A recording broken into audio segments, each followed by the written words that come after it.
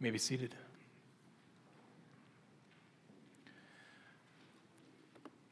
Good evening to each and every one of you. This is normally a time in a sermon where I tell you to open your Bibles to a certain point, and you could probably just flip them open somewhere in the New Testament. As you can see in the bulletin and the handout that you hopefully have, there are a lot of things that we're going to be speaking on tonight, so there's not one particular passage, so I hope that you are ready to practice your Bible drills, because we're going to go through those. I listed those out for you, not so that you could turn there, but so that if you missed a reference or something like that and you wanted to know where it was, you would have it. It has been a busy week.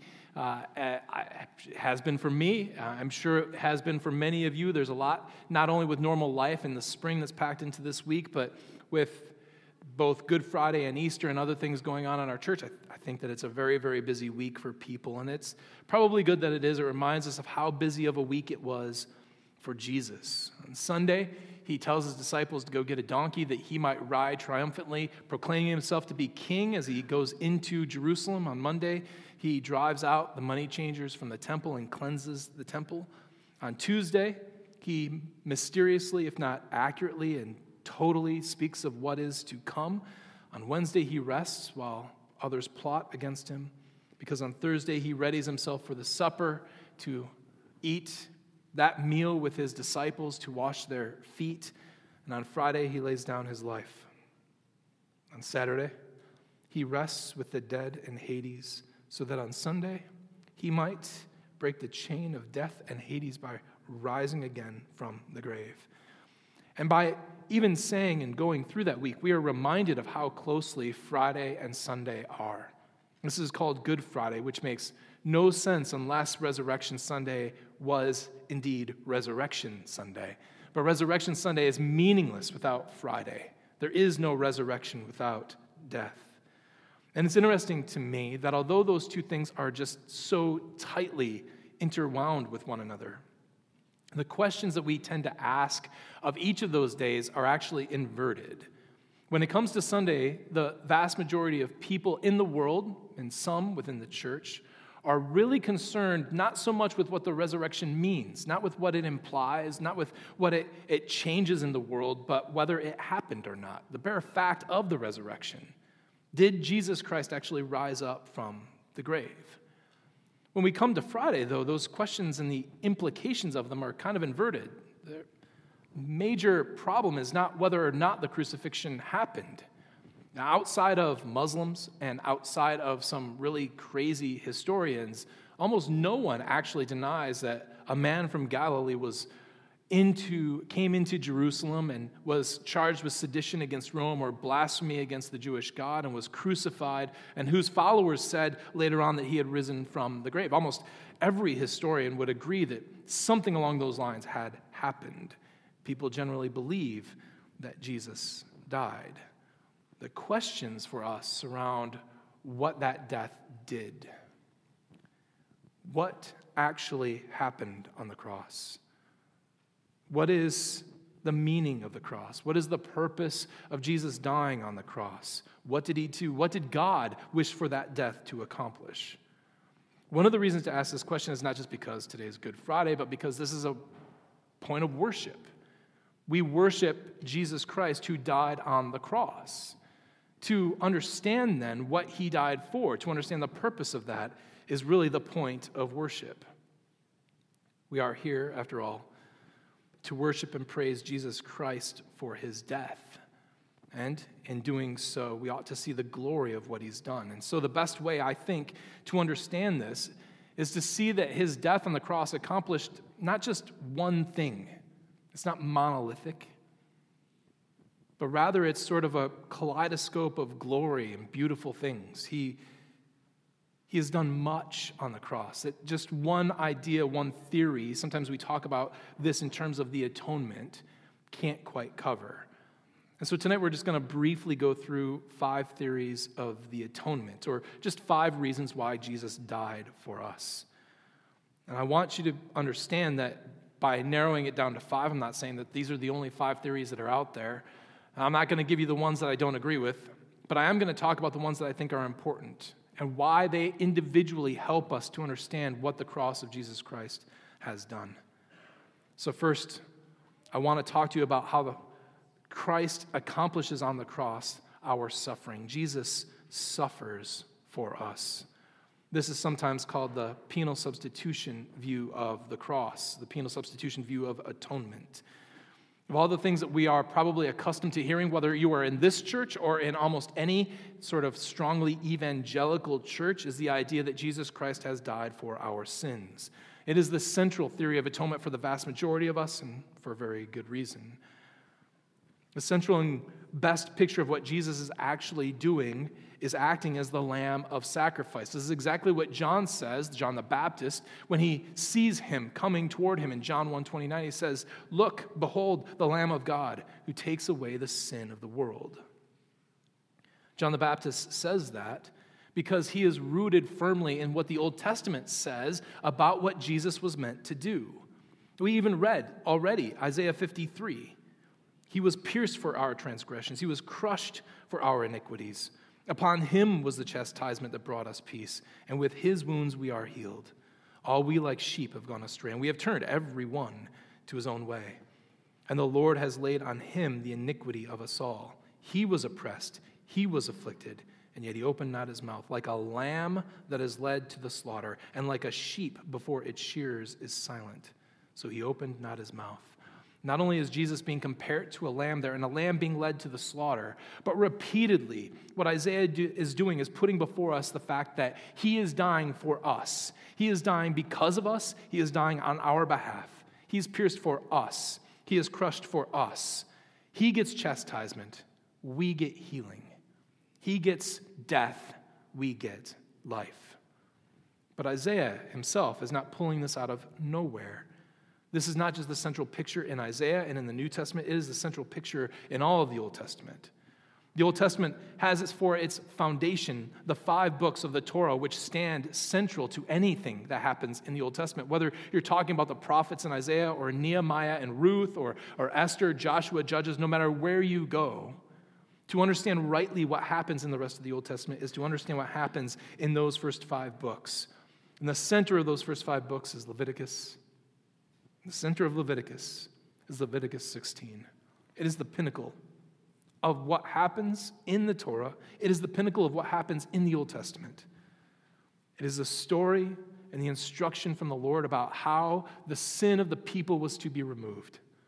Now, that chief high priest was going to lay his hands on a sheep, transferring not just his sin, not just his dirtiness, his wrongness, his evil to it, but of the entirety of the nation.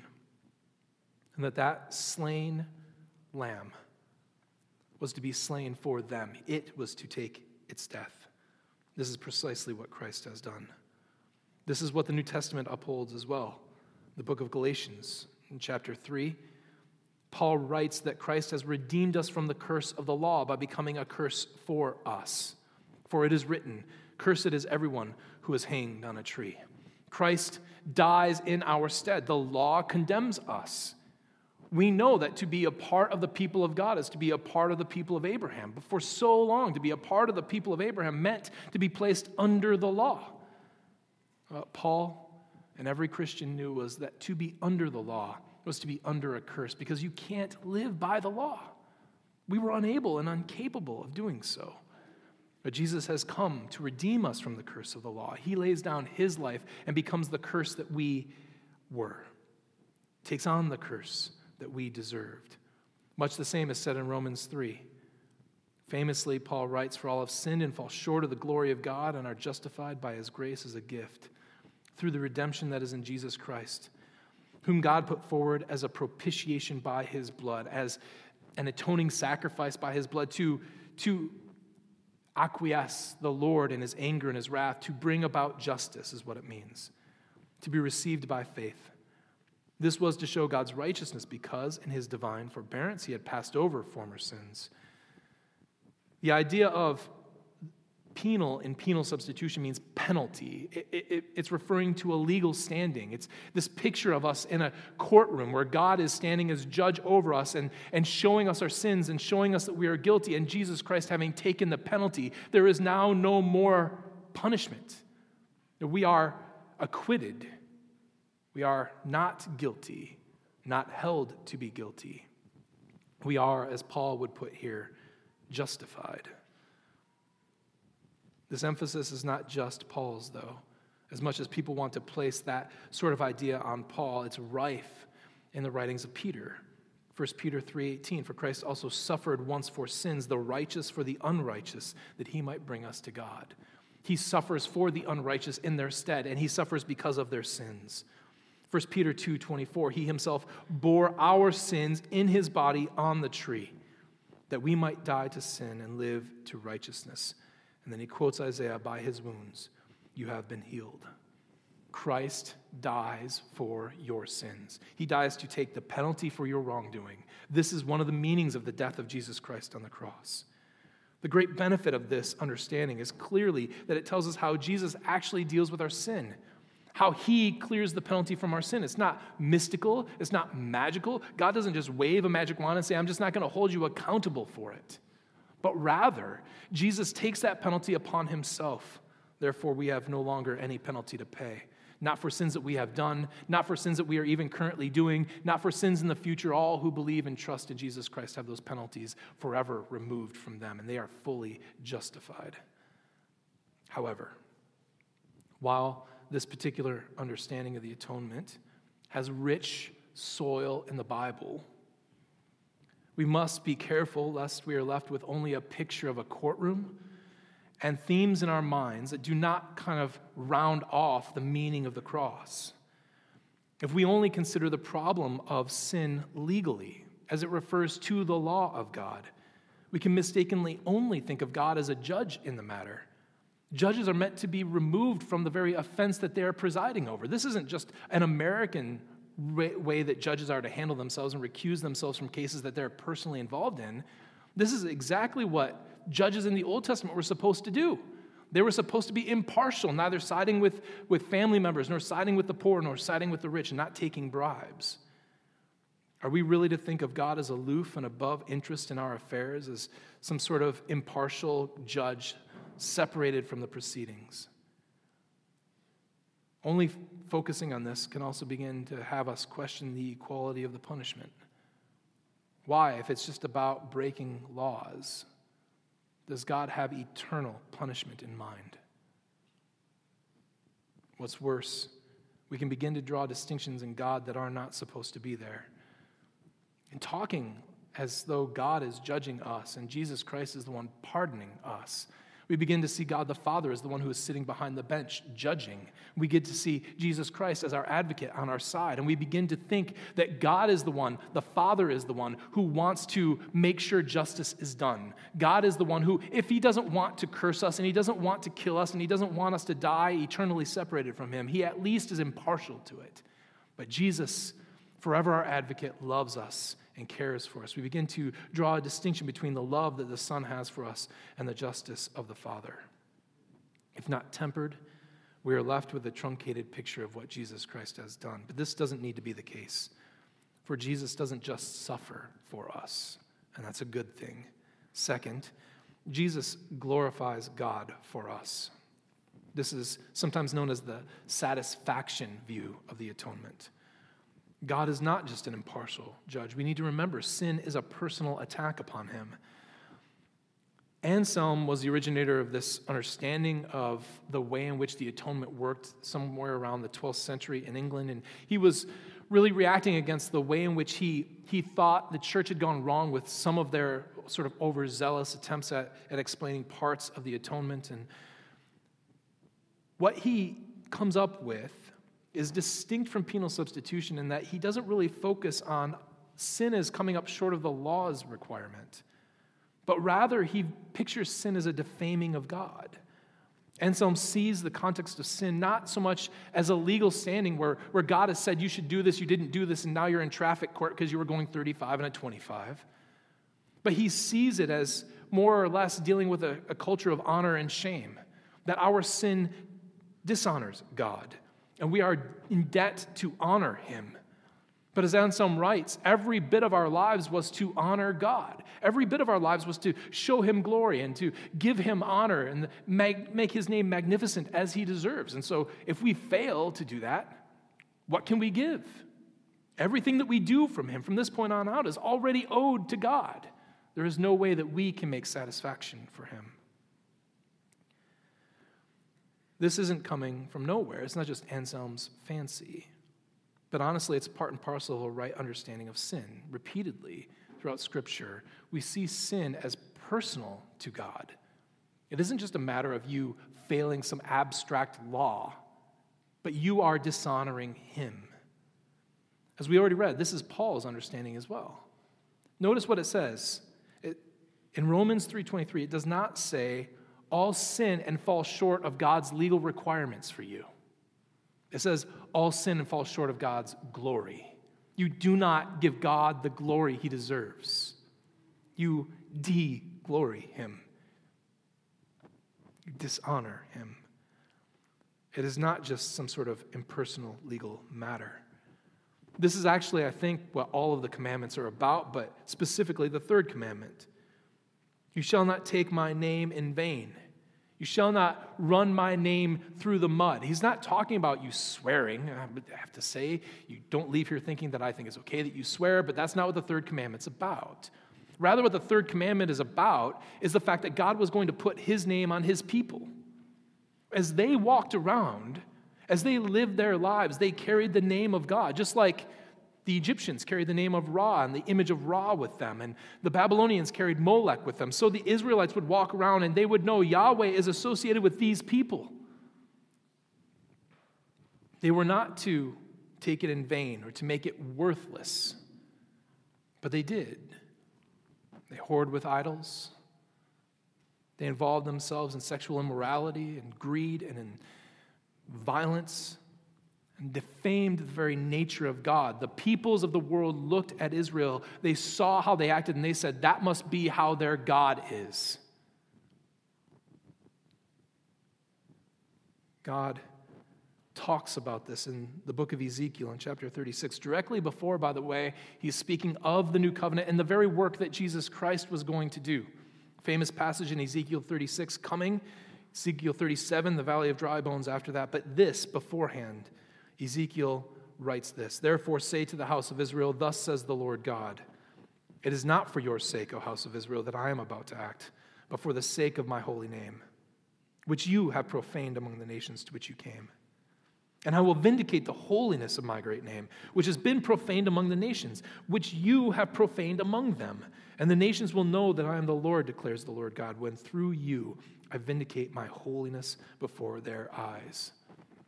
Jesus, by his great sacrifice, demonstrates the glory, the goodness, and the worth of God. Realize, Jesus in his own life, as a human being, responsible to God for the very glory that all of us are responsible to God for, was perfectly holy, righteous, and good, just and loving. He did everything that was required of him. So he gives God the glory that God is due by living his life, but Jesus is able to do something more because he is taking on not his own debt before God, which he rightfully pays, but he is taking on a debt that is not owed. He takes on our debt. And in doing so, he shows that God is more glorious than even our lives. By saying, my Father, if it be possible, let this cup pass from me. Nevertheless, not as I will, but as you will. What Jesus is saying is, even though you have no right to require my life out of me, I don't owe you a death, God. Yet for the sake of your will, because you are glorious and good, I will give my life up if you want it, so that I might be a ransom for many.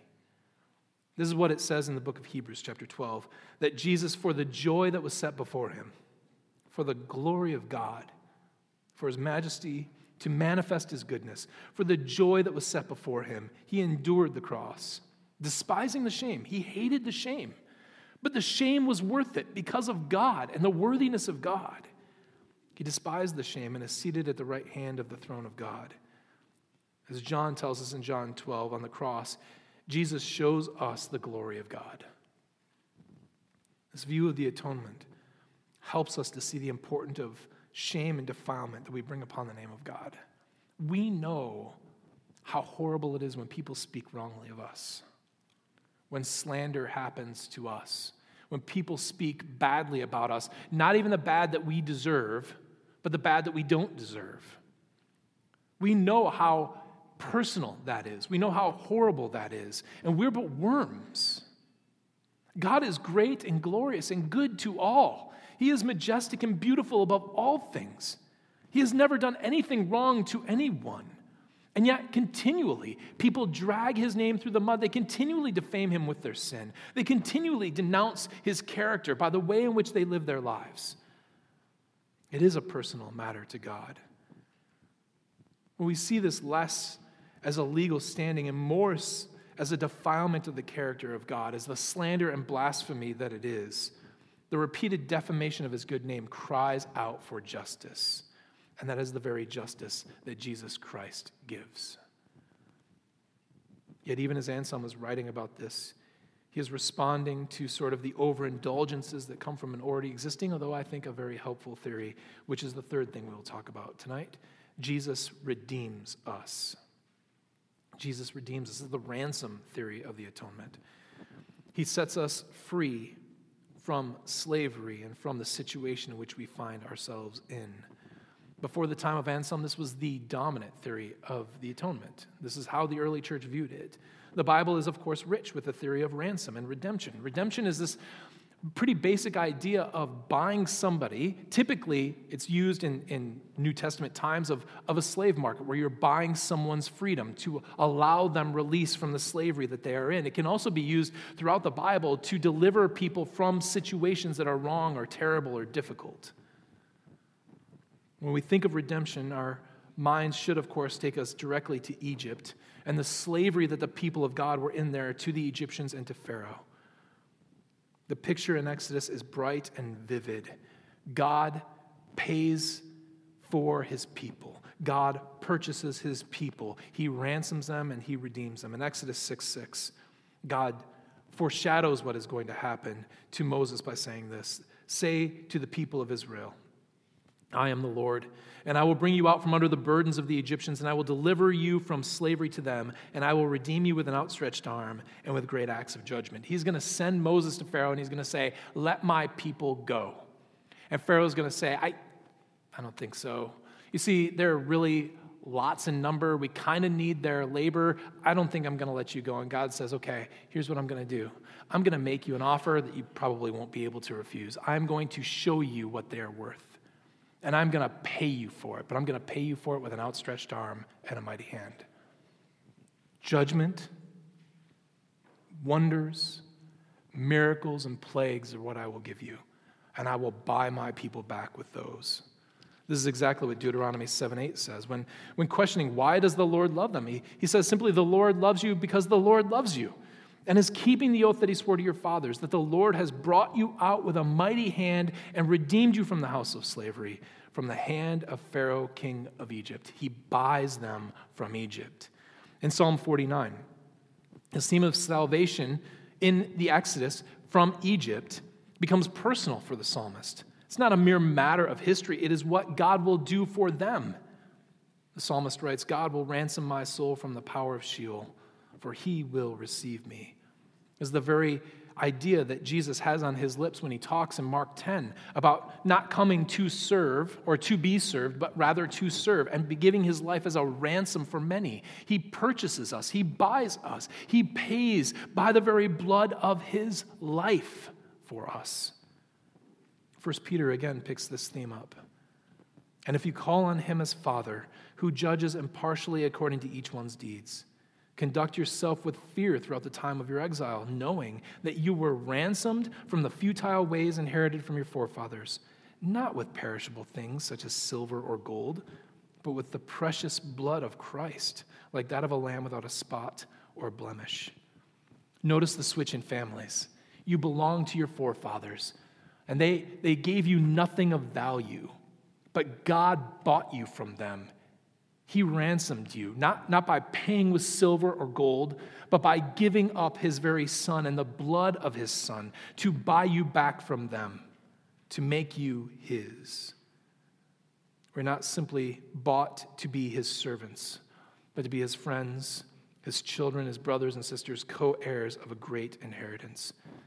We are welcomed into the very family, into the very Trinity itself. John 10, one of the probably most precious promises in the New Testament. Jesus says, "My sheep hear my voice, and I know them, and they follow me. I give them eternal life, and they will never perish, and no one will snatch them out of my hand." Why will they not snatch the sheep out of the hand of Jesus? Because Jesus is the good shepherd who lays down his life. They are his. They belong to him because he has paid for them. The sweetness of this picture is found in the fact that Jesus does not just forgive us and wish us well. He does not just show us the glory of God and tell us to do the best with what we see. But by ransoming us and redeeming us, he makes us his. Not just servants, although we are at least that, but friends and siblings and co-heirs. He unites with us. He cares for us. He protects us. As Solomon says, "I am my beloved, and he is mine." The cross is, in a very real sense, the dowry price that Jesus paid for the church. You are his. Again, it's not that you can't understand these things from the other theories, but this ransom theory puts this very strongly in front of people. This is why the church loved it, especially in difficult times, especially when they were minorities in the rest of the world.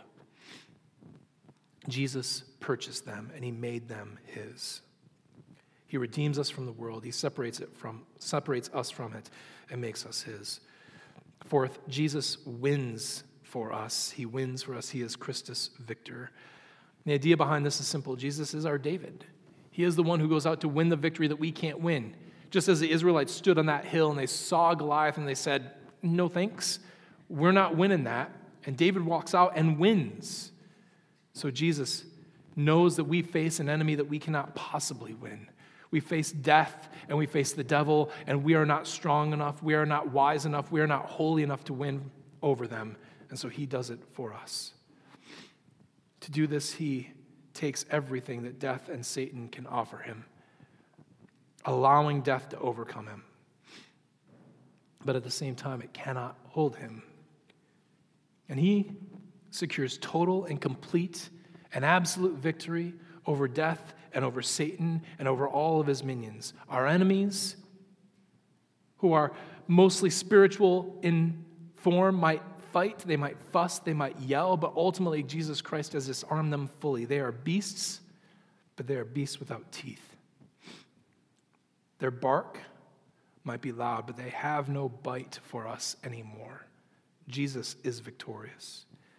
In Colossians 2, we read that Jesus has disarmed the rulers and authorities and put them to open shame by triumphing over them in the cross. He disarms them. They have no more armaments. They've got no more darts, no more arrows. They've got nothing to hold us accountable to. They've got no claim over us anymore. They cannot hurt you. Jesus has won. We read Revelation 5 already. Beautiful passage. John is told that there is a Lion of Judah who has won victory, and he looks and he sees a lamb slain. Now, typically, when we think of lion and lamb, when we think of Jesus as both, we typically consider that in terms of his advent. So he comes first as a lion, one to be slain with compassion and grace, and then he will return then as the Lion of Judah, one coming as a mighty warrior, riding on a horse of war with a sword on his side. But the first time that's used is not for when Jesus comes back. Not when he returns from heaven to bring his saints justice, but when he conquers over death.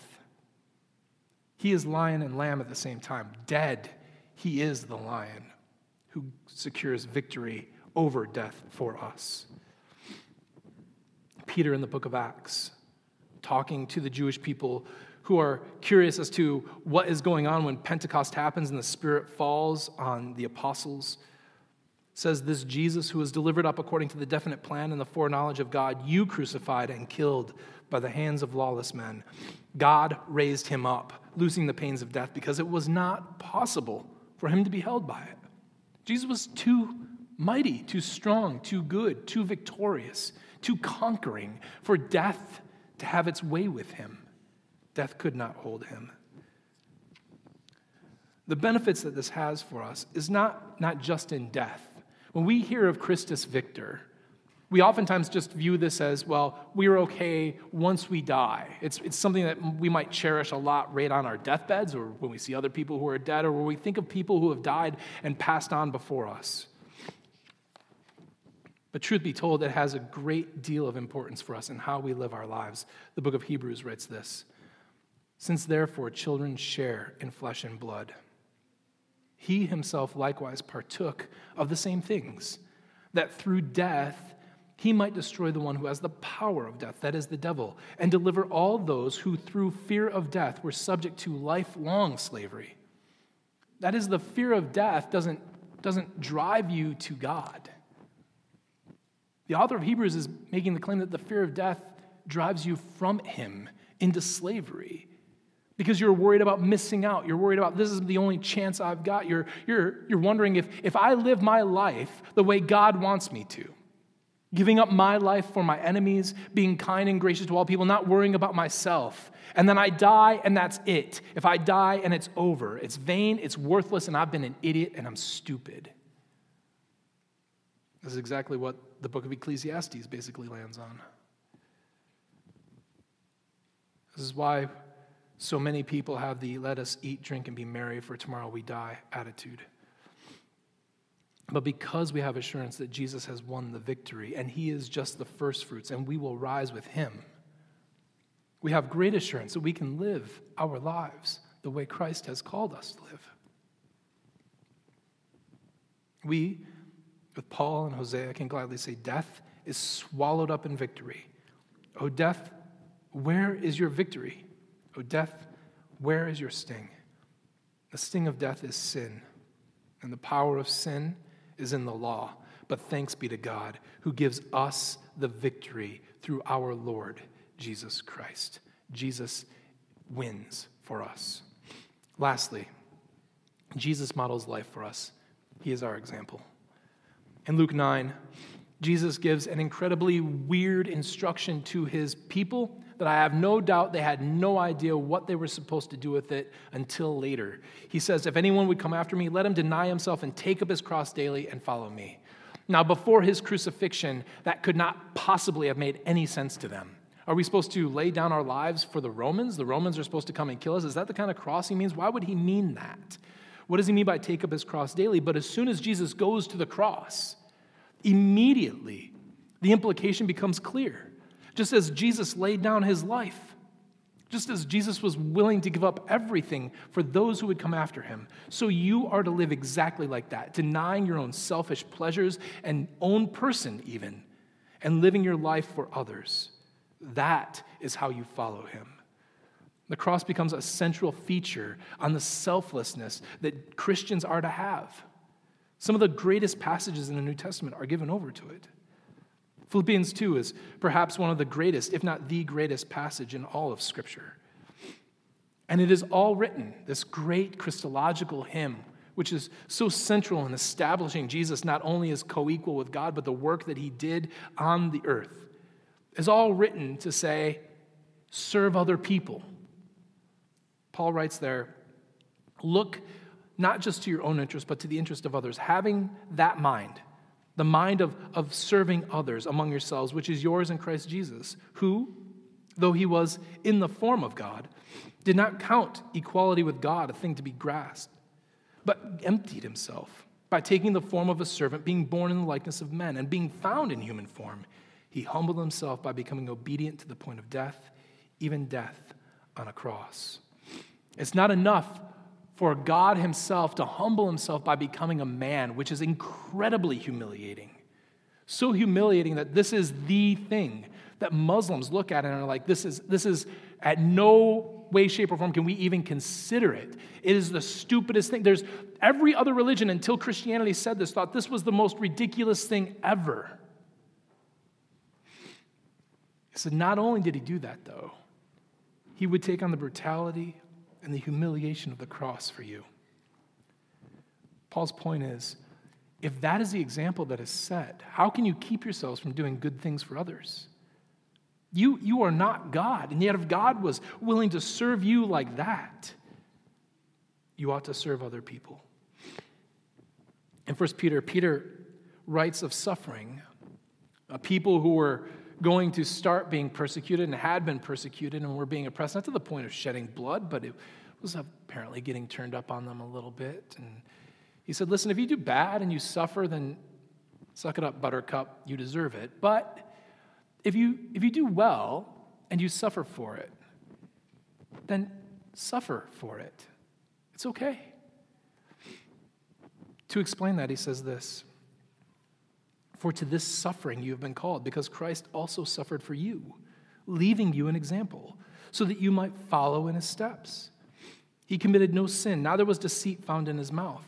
When he was reviled, he did not revile in return. When he suffered, he did not threaten, but continued entrusting himself to him who judges justly. The whole point of that is to say this: the cross is the greatest example you will have of how you are to live your life, of how you are to suffer, and suffer even unjustly. Just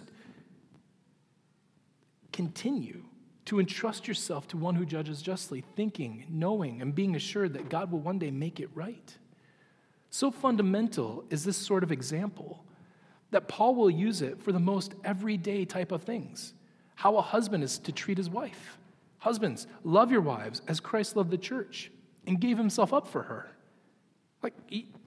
Just every day, you wake up, get your wife some coffee, do the dishes, whatever it is, you are to love her the same way Christ loved the church and gave himself up for her. That's a mundane thing. I know that we want to talk about how marriage is so great, and listen, but it's pretty mundane. People get married all the time. It's a really normal thing, and Paul's like implying that the cross gets into the very mundane aspects of life. It tells you how to live. And all of these things are reasons why Paul says he has nothing to preach but the cross of Christ. When he shows up in Corinth, he's not going to preach rhetoric. He's not going to use fancy language. He says, I'm going to preach Jesus Christ and him crucified. What else could you possibly need now that he's been raised? Do you want to know how you are supposed to handle life now, how you are to live? Well, Christ is your example. The cross is your example. Do you want to have assurance that you can live that way? Do you want to know that your life won't be wasted? The cross makes Jesus Christ our victor. Do you want to have power to live that way? Christ has made us his. He redeems us. Do you want the motivation to live that way? To know that God is worth it, that he is glorious and wonderful? Christ has shown God's true glory. Do you want freedom from the paralysis of mistakes and the worry that your sin is going to keep you from God? Jesus Christ has died for your penalty. He has taken it upon himself. And friends, we preach and teach and sing and speak and live out the cross because it is all we need. There is salvation. There is full salvation, life, flourishing salvation nowhere else. For Jesus has died for us and our salvation and given us all that we need. Let us pray. Father, what love you have for us that you sent your Son to die. What hatred have you of our sin that you would punish even your most beloved Son for it. Jesus, what great love you have for us that to forgive our sin you would willingly and lovingly die for us. What hatred of sin you must have to suffer and die so that you might see it removed from us. What great glory and what beautiful love. Give us ears to hear and eyes to see the power and the mystery that we have now spoken of. May it be praised forever and ever. For you are alone worthy of all glory, power, might, praise, and the worship of your people. In Jesus' name, we pray these things. Amen. If you would,